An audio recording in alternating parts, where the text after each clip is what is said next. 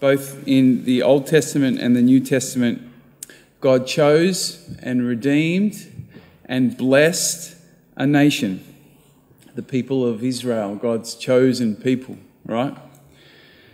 But God did that not just for them.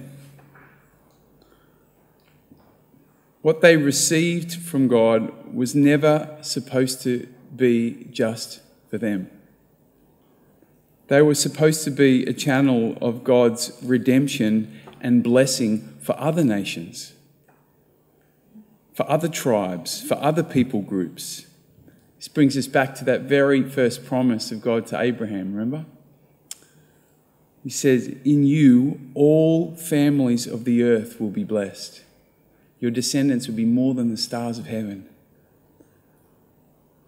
Do you know the same is true for you, that you've been chosen? You've been redeemed and you've been blessed, and that likewise, what you've been given is not just for you. You are called to be a channel of this same healing and this same blessing towards others, and that includes people who are different to you, people who are outside your familiar groups, those groups that you might feel comfortable in. Here's where it can get a little bit challenging, to be a follower of Jesus. Because in our immaturity and in our insecurity, we can often have a very tribal mindset, can't we? We kind of like the people who are in our tribe, our parish, or this part of Melbourne maybe, or our golf club, or our nation, or whatever our tribe is, right? Often we kind of try and make ourselves feel more secure by elevating ourselves above others or judging others, putting others down.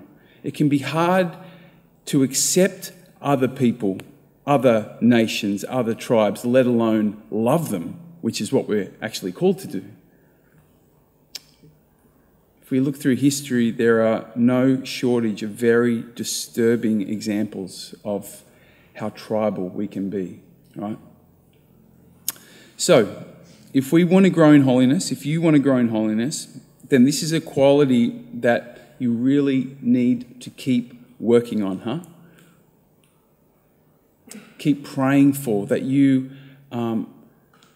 your heart would imitate the heart of Jesus, right? The heart of God, which has a compassion towards all people,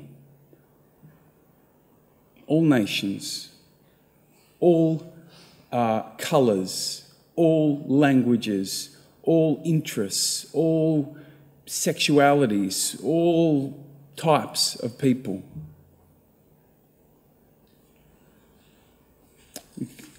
The reason I'm kind of pressing into this theme today is because we hear it coming out in the first reading through the prophet Isaiah. God says, "Let no foreigner who has attached himself to the Lord say, 'The Lord will surely exclude me from his people.'" He goes on, "Their holocaust, their sacrifice, the foreigners, will be accepted on my altar, for my house will be called a house of prayer for all the peoples." It's never meant to be about just for one nation, one people, one tribe, one group. So, if you're finding yourself struggling a little bit with that tribal mindset, a few practical suggestions.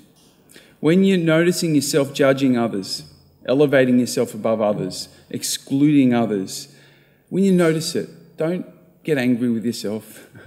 Just ask God for his heart. God, I've done it again. I can see I'm doing it again. Give me your heart for that people or that group or this situation. Help me to see beyond my limited understanding. Help me to move beyond my insecurity and see them as you see them and love them as you love them. Keep praying for that. Maybe there's a particular group of people you find yourself struggling with. You might especially pray for God's grace to see them differently. Secondly, keep remembering what God has done for you. That God has chosen you. God has redeemed you. God has blessed you. What you have is all gift. It's not your doing. You are no better. You are no more deserving than anyone else. The more that you're in touch with the mercy that God has shown you, the more it should flow through you to others, yeah? Let's never forget what God has done for us. In Christmas, we remember and we celebrate the God-child that was given for the world, right? Given for the world, given for everyone. So as we celebrate this child, let's pray that this great gift of God would give us more of his heart for the world also.